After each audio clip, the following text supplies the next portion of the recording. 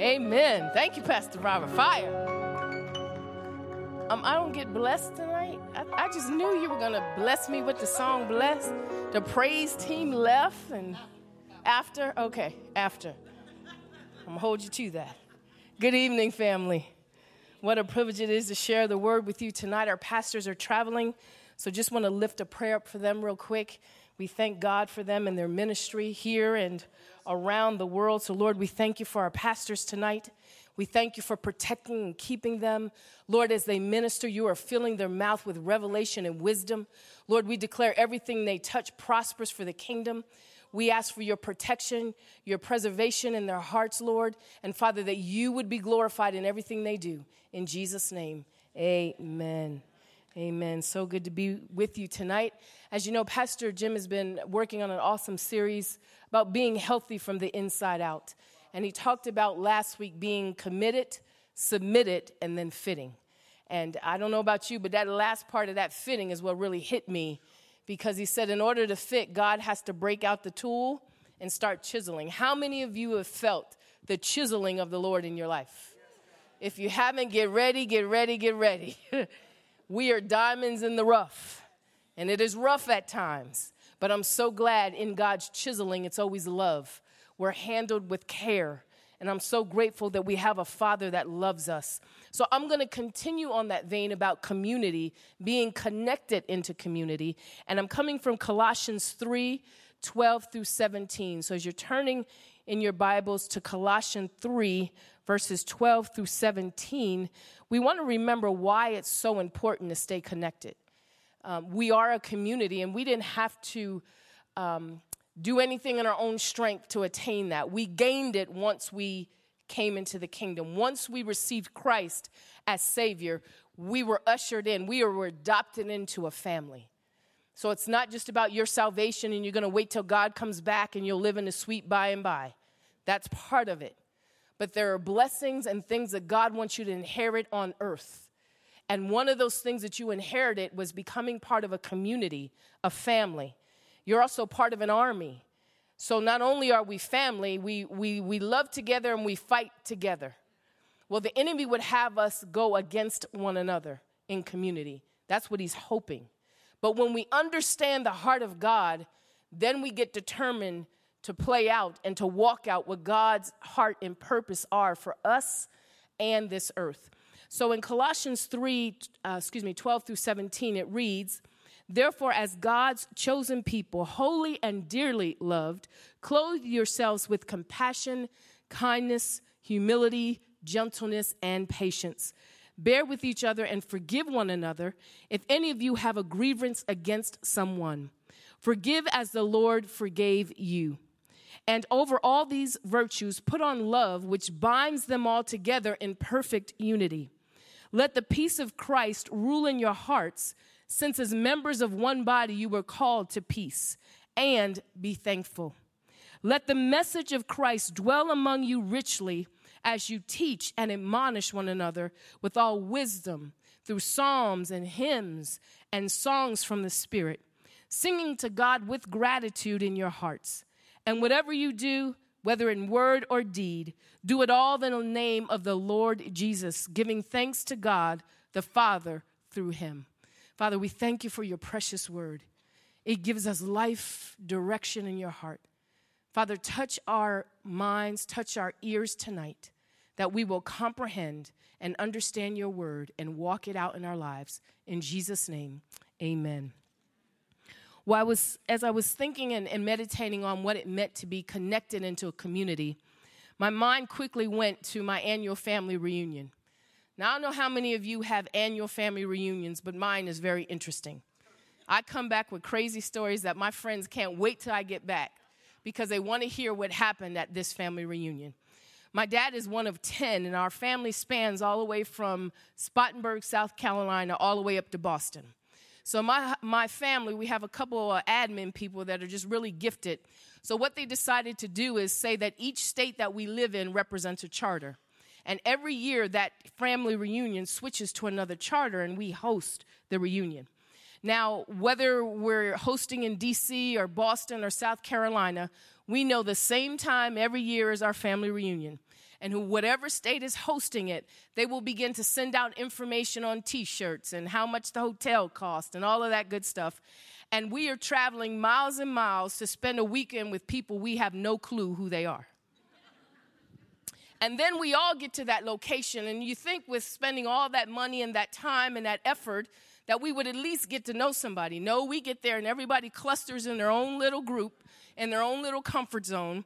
And my family reunion is the same every year. Friday night, it's the fish fry and the welcome. Then Saturday morning, it's the family meeting. And then after Saturday morning meeting, we all break and get ready for the picnic. And after the picnic, you get back and you have the Bible study. Now, the Bible study is right before the disco. Every year, y'all, pray for me. Now, I don't need to tell you the attendance at the Bible study wanes compared to the attendance at the disco. But that's another sermon. Then we party all night long at this disco. Then we wake up in the morning, and whoever's hosting the reunion, we go to their church.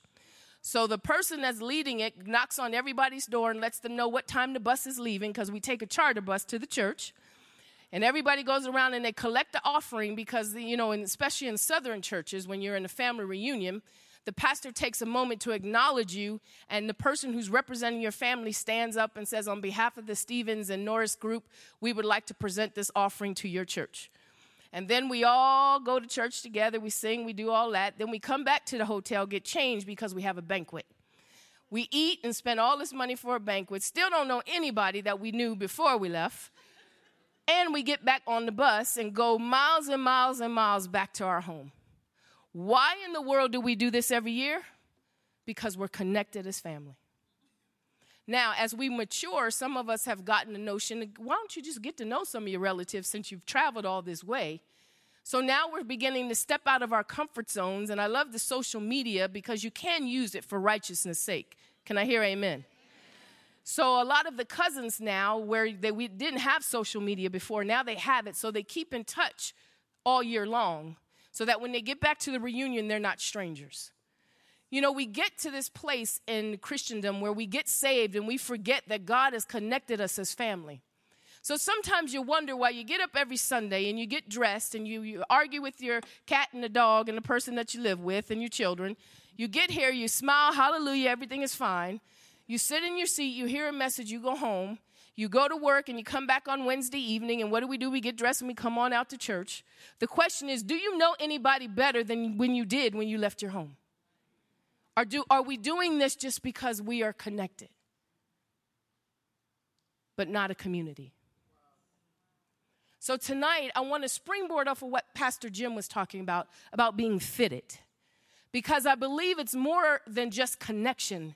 It's being fitted into that community. It's understanding the heart of God so that when we do come together, we fulfill the purposes of God. And we haven't done all of this happenstance just because we have each other's last name, only to go and never really relate, never really get into community. Now, we have the same cousins every year. I don't care what state it is. You could always know the ones that did the work. That's about 10 of them out of 300. I come from a big family. So about 10 of them do all the work. But when it's time for the accolades, everybody in that state steps up like I did something. Now, we know that doesn't happen in the church, but I'm just saying that's what happens in my family. Then you have the cousins. Can I talk about the cousins for a moment? You have some cousins that are really I love my family is just a long line of ministers and pastors. So it's great to see the next generation begin to pick up the mantle. So we kind of all gather in our corner, and we're talking about what the Lord is doing.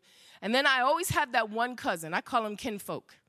The moment you see him come, and you're like, who invited him to the family reunion? Now, don't look at me sanctified, because every last one of you know you have one of those cousins. And he's always coming, kinfolk, let me hold something. Now, the running joke is he always used to ask for us for $100. The last time I saw him, he asked for $1,000. I looked at him, I said, what happened to the 100? He said, cuz things got real bad. Things got real bad. So every year we can make sure that if you don't have any money in your pocket, he's going to be looking at your sneakers, something he needs to take with him. And we laugh, but we love him. We know he's coming. And when we see him, everybody guard your pockets. You know he's coming. And we keep praying for him. Cuz if you're watching, love you. Love you dearly. But we are in a family. God has fitted us in a family. And we know spiritually we all are sanctified. We love the Lord and we're living the way we're supposed to live. We don't have the kinfolk that have their hands out. We've come to supply what God has put in us to supply. So let's talk about this, because Paul was talking to the Colossian church and he was telling them, look, all of you, Jews, Gentiles, we've all come and we're a family. I know you thought different, but this is the way to think according to the kingdom. So in order to be committed into the community and connected into the community, we must first be discerning people. We must learn how to deposit, and we also must learn how to be determined to finish the course that God has mapped out for us. So let's talk about this discernment. In verse 12, it talks about we're to clothe ourselves. How many know that's a verb, to clothe yourself? So that's a decision. So you have to ask yourself, when I come into church, how do I come clothed? Do I just put on anything? Whatever's available? One of my sons who will remain nameless, I catch him before he leaves the door, because I know whatever he had put on is not ironed. One, looks like he rolled and slept in it. And I always tell him, look, you represent the kingdom. You have to go clothed differently. There needs to be something different than when you're going to the sanctuary and not just going to school or going to your job, although you do need to look good because you represent the kingdom, but that's another sermon. But it says clothe yourself. And not only does it say clothe yourself, God tells you, or Paul is telling them what to clothe themselves with. Compassion, kindness, humility, and gentleness. So he said, you're coming together. Now, this is how you need to be dressed when you come together. You need to have compassion for one another. I love the picture of Jesus. Jesus would be tired, delivering, preaching all day long. And then here come 500 more people. And he didn't say, you know what, you're going to have to come back tomorrow. Revival's over tonight. Hungry and tired, he would minister, he would deliver, and he would set free. He would have compassion for people that are hurting. So we're supposed to put on that compassion. And then kindness. We're to be kind one to another. I wish I could say as a pastor I've seen nothing but kindness, but that's not true. Because we're kind until we don't get our way. And then all of a sudden the real deal comes out. Now it's not for condemnation sake, because how many of you know God doesn't condemn? He says we are convicted, but there's no condemnation in those who love God and are called according to his purpose. So if you love God and you're called according to his purpose, there's no condemnation, but there is conviction. Condemnation will point to who you are. The enemy will tell you who you're not, I should say. But conviction points to what you're doing. That's how you know the difference. You're already defined by God. You're a royal priesthood. You're a chosen generation. So that's not up for grabs. God is the only one that can identify us. But he will speak to what we do, the fruit that is supposed to come out of our life. He will speak to that. And so when we don't find ourselves being kind, we're not clothed properly to be around one another. I love that Pastor Brett had an example. He took a bottle of water and took the cap off and began to shake it. And he asked us a question. Why did this come out? And we all said, because it was in there. And he said, exactly. What happens to you when you're shaken in life? Because whatever's in you is going to come out. And we can't blame mother, brother, sister, friend. You did this or you did that. No, it was already in there. The Lord just put you in a circumstance so that what was shaking was revealed so that you can be convicted to change. Cussing can't come out of you unless it's in there.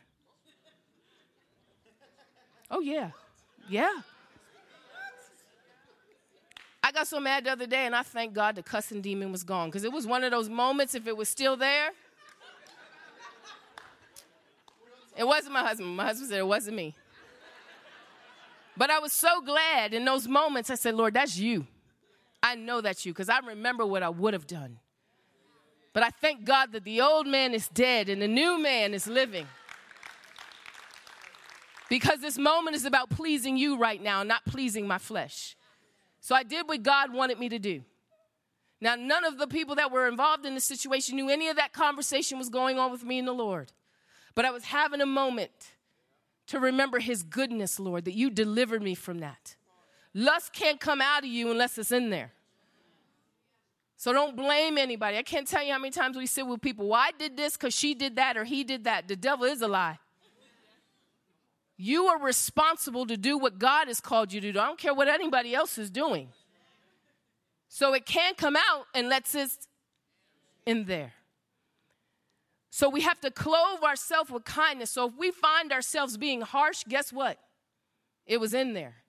And God puts you in a circumstance, not to condemn you, but so you could see it's in there. And then we get to do a divine exchange with our Father. Lord, that's not you.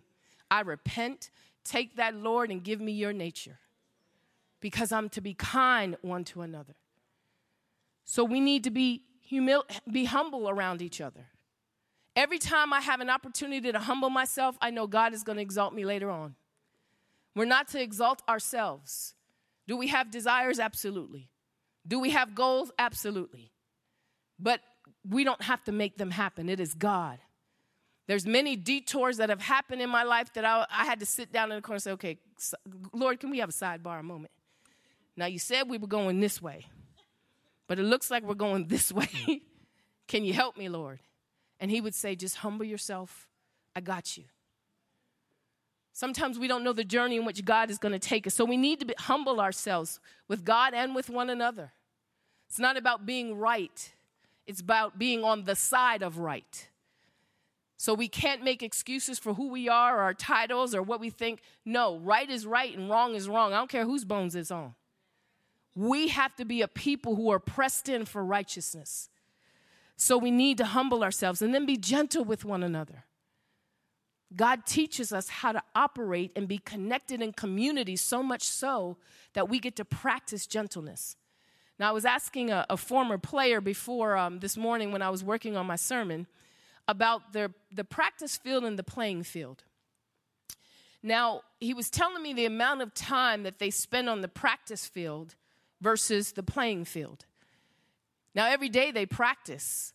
He said about 2.5 hours they're on the field, and then about 3 to 4 more hours they're in the locker room, in the room watching videos. This is a long day, and it's every day, compared to when they really step on the field to play. When you step in here, this is the practice field because we love one another. We get to practice compassion. We get to practice gentleness and kindness so that when we go out there on the playing field, which is the world, they'll see something different. Didn't the words say they'll know you by the love that you have one for another?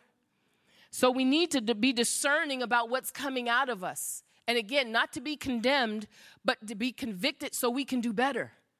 When you know better, you should what? Do better. So praise God that the gift of discernment can be on us. It says to bear and endure with each other. Verse 13. So when you're connected into community, you learn how to bear. You know what that word means in the Greek? Endure.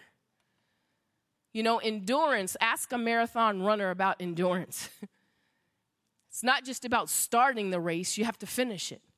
So there's a pace that they learn how to operate in so that they can endure the entire race. So not just that they start, but they finish the race. When we have to bear each other up, that means we endure with each other because we're all not in the same spiritual place. We all start off as infants, and then we grow into the Lord. Now, the more you eat, the more you listen, the more you grow. So I can tell how much people love God by not how much word they know, not how much they pray, not how gifted they are. I watch how they treat people. That tells me how much they know the Lord. Because the power is not so much in what you declare, it's what you demonstrate.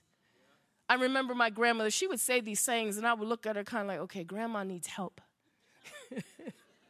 But now that I'm older, those sayings come back, and I know what it means. She used to tell me, girl, don't you listen to what people say. Listen to what they do. And I used to think, now, how do you listen to what somebody does, Grandma? That don't make sense. But now I understand what she means. That was a spiritual principle. The word says, don't just be a hearer of the word, be a doer of that word. See, it's easy to hear and repeat. A parakeet could do that. But do you have the power to declare and demonstrate? That's where the power is. When we can really do and bear up and endure with one another, knowing that we all have junk in our trunk, as I like to say. It's cool. It's all Kool-Aid, just different flavors. So we can't look at each other and point the finger like you have a problem. How about we all have a problem? That's why we need Jesus. So we get to endure in mercy and grace with one another. Galatians talks about if a brother is taken in a fault, ye which are spiritual, restore such a one in the spirit of meekness, considering yourself, lest you also be tempted. I love that verse because it reminds me who needs to deal with a brother in a fault. It says, ye which are spiritual. So we're not supposed to come to each other in the flesh telling each other what we did wrong. Ye which are spiritual, restore. So when you're spiritual, you're coming to your brother and sister not to vindicate and not to get back and not to tell them about themselves, but you're coming to restore the relationship. You're coming to reconcile what's been destroyed or hindered or hurt. So when you're spiritual, you have the heart of God and you can bear up with one another. Then also, as we discern, we have to discern if we can be selfless instead of selfish. Selfishness is the old man. It's the old nature. We all can go there, right? Sometimes I just want to go home, get my M&Ms, sit in the chair, don't bother me, don't talk to me. What's for dinner? I don't care. Figure it out. My flesh just wants to sit there and veg, but I have responsibilities. So I love the picture in 2 Samuel 11 of King David and Uriah. Uriah is one of the men that I want to meet. You don't hear his name much, but this man right here, Uriah, was a man of integrity. Most of you know the story. It was in the spring when kings go out to war, and David decided he wasn't going. So he sent Joab out, and he was sleeping, woke up in the evening and saw Bathsheba on another roof bathing. So he calls and he says, who is this woman? And I love the messenger because he was trying to help David. He said, that's the daughter of and the wife of. So before you get this twisted, king, I know you're king, but she's somebody's daughter and she's somebody's wife. But King David calls for her anyway, and you all know the story. He sleeps with Bathsheba. She ends up pregnant. He said, I got this. I'll just send Uriah off the field. He can sleep with his wife. Voila, it's all done. Only he didn't bank on Uriah being the man of integrity that he was. So Uriah comes back, and of course, he doesn't sleep with his wife. What does he do? He sleeps on a porch, not even his. David gets wind of this and calls Uriah and says, you're home. Why don't you go see your wife? Have fun. You're home. And Uriah says to him, how can I go down and have relations with my wife when my men are out there on the field fighting? Israel is fighting. So what does David do? Instead of saying, this man got something on him, I need to listen, he gets Uriah drunk. And he's thinking, if I get him drunk, he'll go down there and spend the night with his wife, and there it is. That's the cover-up. See, when you're walking in your flesh, you cover up instead of cleaning it up. He was walking in his flesh, and he was covering up what he did. He wasn't trying to clean anything up. But Uriah, in his drunken state, still didn't sleep with his wife. What do you do in your drunken state? Do you blame it on the alcohol? Somebody need to talk to Usher. Y'all like, what? You know that song, Blame It on the Alcohol. Just blame it on something. It ain't me, Lord. It was the alcohol that did it. But let me help you. Uriah was drunk, and by all rights could sleep with his wife, and he did not. So don't tell me it was the alcohol, because I'm going to take you right to 2 Samuel chapter 11. Don't you blame it on the alcohol. It was your flesh. Just go ahead and say it. It was my flesh. I wanted to do it, and I did it. But Uriah doesn't sleep with his wife. Uh-oh. Now what is David going to do? So what he does is he sends a note. You talk about gangster. Sends a note with Uriah. Uriah has no idea he's carrying his death sentence. He gives it to the commander. The commander reads it, and the note says, put Uriah in a hot zone and pull back from him. Now we think, tisk, tisk, tisk. But how many of you get in corporate? I was in corporate for many years, and I'm so glad God delivered me out of that mess. Because I see how the world operates. We lovingly starve people in corporate. When I don't want you anymore, I'm going to move you to a place where it's heated and you're not going to do so well. And then what we're going to do, we're going to pull back. We're not going to help you. So if you're a boss out there, I encourage you, don't be gangster. You do what God has called you to do because he's called bosses to take care of his employees. Hallelujah. But King David, the man after God's own heart, I mean, everybody can have a flesh moment. So he goes ahead and sends the note to Uriah, and they do exactly what the note said, pull back from Uriah. And, of course, Uriah was dead. Now, David thinks, wow, it's covered up. Whew. Thank God that one's over. Except God knew. I don't care who you can cover it up. You can't cover anything up for God. That's immaturity when we think we can hide something from God. My 3-year-old grandson is here with us, and he cracks me up when he plays hide and go seek. Because he can stand in the middle of the floor and close his eyes, and he thinks because he can't see you, you can't see him.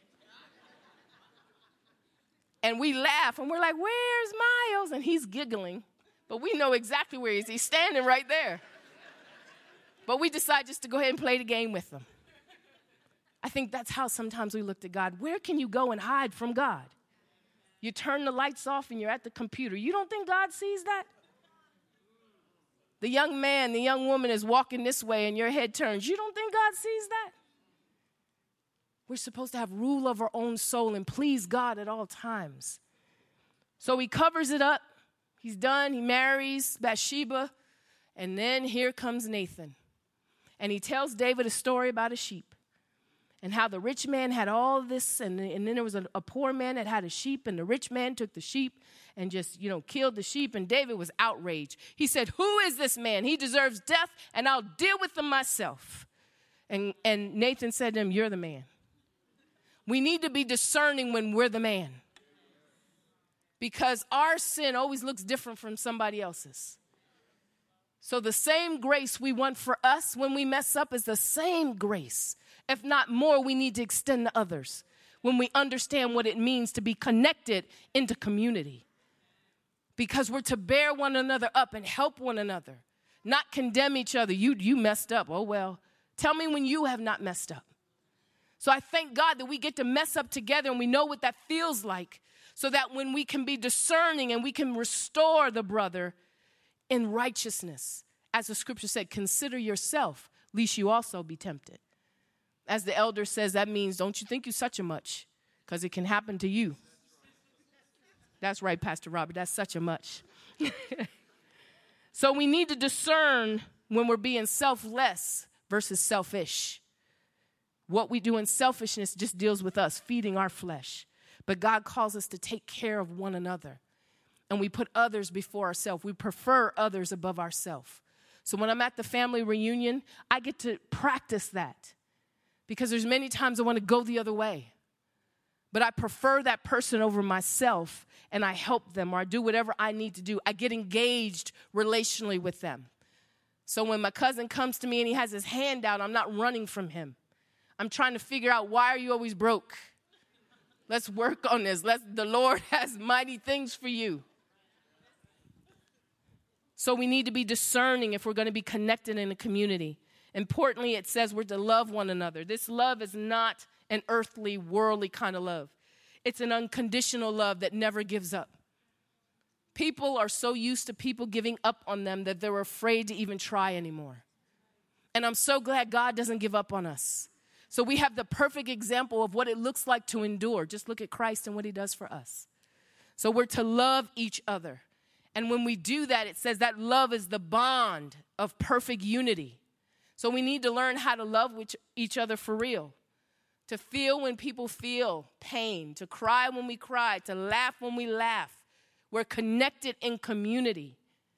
which means there's a feeling that we have for one another, that just because it doesn't affect me, I can go home and think I'm cool. If it affects you, it affects me, because we're many members of one body. So we need to pray. We need to figure out what God wants us to do in that moment to help out. 2, if we're going to stay connected in community, we need to learn how to deposit. In verse 14, it talks about, 15, what the Lord has deposited is peace. He says, I give my peace to you. He says there are many members in one body, and it's him that places the members in the body. Ephesians 4:6 tells us that. So we don't even get to decide where we go to church. Most people think that's their decision, but it's not. The scripture says in Ephesians 4:16, from whom the whole body, being fitted and held together by every joint supplying, according to the proper working of each individual part, causes the growth of the body for the building up of itself in love. So we're many members of one body, every joint supplying. Just think if we all came in with a supply mentality instead of a demand. The world thinks the church is a reservoir. I'll just tap in when I need you. My light bill needs to be paid. I need your prayer. Oh, I need you to bury so-and-so. But when you look around, they're not serving. They don't even know the vision of the church. They don't have the heart of the church. They just come for what they can get.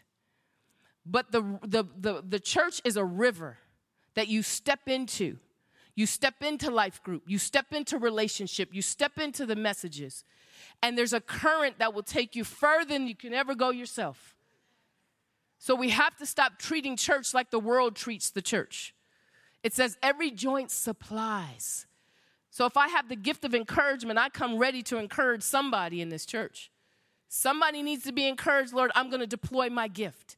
And when I give, the scripture says it comes back to me. And not only does it come back to me, it comes down, pressed down, shaken together, and what? Running over. That's where abundance comes from. Not because I have my hand out, give me. It's because I have my hand out, here, take. And when I do that, I step into a spiritual principle that comes back to me, and I have abundance to keep blessing people. That's how God wants us to deposit. And when we deposit the message of Christ, it's powerful. God, I believe, is taking the church back to the basics. Now, you ask, what is the basics? The gospel, the death, the burial, and the resurrection. That's where the power of this gospel lives. And when we can understand that and receive that for ourselves, it's not just something that comes out of our mouth in our head knowledge, but it's a heart knowledge. You get excited about coming to church. You get excited about hearing about your Father. You get excited about you have the opportunity to go share life with somebody out there that needs to know him. All of us know what it feels like to be rejected, abandoned, destitute with no destiny. That's what the world is experiencing. We experienced it until Christ stepped in. So we get to introduce people to the message of Christ.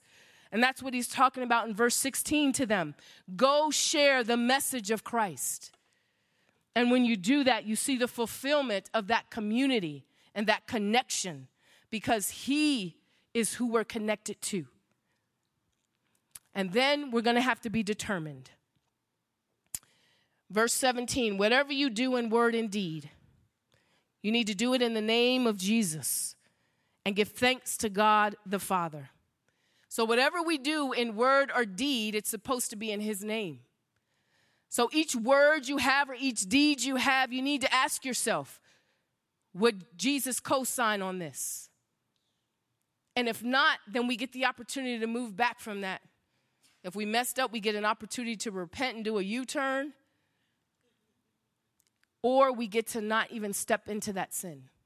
Because by word and deed, we're to glorify God. Now, this happens so subtly that you have to be discerning. There are many times that people will come up to me and say something not offensive, but just not right about people. And I have to catch them. Now, if it's somebody in authority, I just be quiet and pray for them. Because my kids don't get to correct me. They can encourage me, but they're not going to correct me. So all of us have those moments where we say things that we shouldn't say. I can always tell when I've messed up at home because my husband will get quiet. I said something wrong. So now I'm going through the Rolodex with the Holy Spirit. What did I say, Lord? What did I say? But we have to encourage each other to righteousness. So his silence says something to my heart that something's not triggering here. And then sometimes I just ask him, what did I say that was wrong? We need to encourage each other to righteousness so that our words and our deeds equal and represent Jesus Christ. And then it says, giving thanks to God the Father. The scripture reminds us to give thanks in all things, for this is the will of God in Christ Jesus concerning us. Now, it didn't say give thanks for it. It said give thanks in it. I wish I could tell you 100% I give thanks in everything. It takes me a minute to get there. But my plan is to get there quicker each time. And I give thanks because, God, you already knew about this. God, this is going to glorify your name. God, this is going to change all of us to your glory. So I give thanks in it right away because it ushers in the presence and the power of God. I'm putting him first. I'm telling him it's not just about my flesh, and I'm not just coming to you, God, because I need you to fix this because I want to be comfortable and I don't want this drama. It has to be about the kingdom. God, this does not represent your kingdom. So I need to make sure that I'm giving thanks in all things. So what have I said tonight? We are not just connected, we're community. In order to be connected in community, we have to understand how to operate in our community. How do we do that? One, we need to have the spirit of discernment. We need to have God's heart about what family is. We need to embrace that. We need to not come unclothed, but come clothed properly with compassion and kindness and gentleness and humility towards one another. We need to discern when we're being selfish because we need to be selfless. Now, that doesn't mean you don't get to partake, because I said earlier, as you give, it comes back to you. You just think of yourself less. It's not about you. It's not, what about me? What about me? As Joyce Meyer says, no. It's about what about the others? So we have to be discerning. We also have to make sure we have a deposit mentality. I'm not coming to church to get. I'm coming to church to give. And as I give, it will come back to me. And then I have to be determined to finish this course properly. How do I do that? Watch my word and watch my deed. Make sure it all equals glorifying God in his name. And to give thanks in all things, even when I'm going through, to give thanks for it. Because God has a plan and he has a purpose. And when I understand that, I no longer just look at the pain of the problem. I look at the purpose. God has purpose about everything, even when we don't understand. That's why I said, lean not to your own understanding, but in all your ways acknowledge me, and I will direct your path. So as we stand tonight, we want to thank God that we are a community, that we're not alone. The Bible says he puts lonely in family. So if you found yourself like me, you go to the family reunions, and you just go because we all got the same last name, but you never really get connected into that community. I want to invite you tonight to do something different. You walk up to somebody you don't know tonight, and you introduce yourself. And you ask them, how can I pray for you this week? Because we are connected into community. And it's important to God's heart for us to be community. Because that world out there will know us not by our preaching, not by our singing, not by our gifts. They will know us by the love we have one for another. Which means there's something visible that needs to say so much more than what we can ever declare out of our mouths. Father, we thank you tonight for your goodness, that you have connected us into family, that we are the household of faith. We thank you tonight, Lord, for your love over us, that you are our Father. And Lord, we thank you for teaching us how to be connected together, not separate, not just coming to church and going home. But Lord, you have a plan and a purpose for us to, as Pastor Jim said, be fitted together. That's our heart's cry, Lord, that we would be fitted together. Lord, we honor your holy name, and we thank you for allowing us the privilege to be part of your family. In Jesus' name, amen.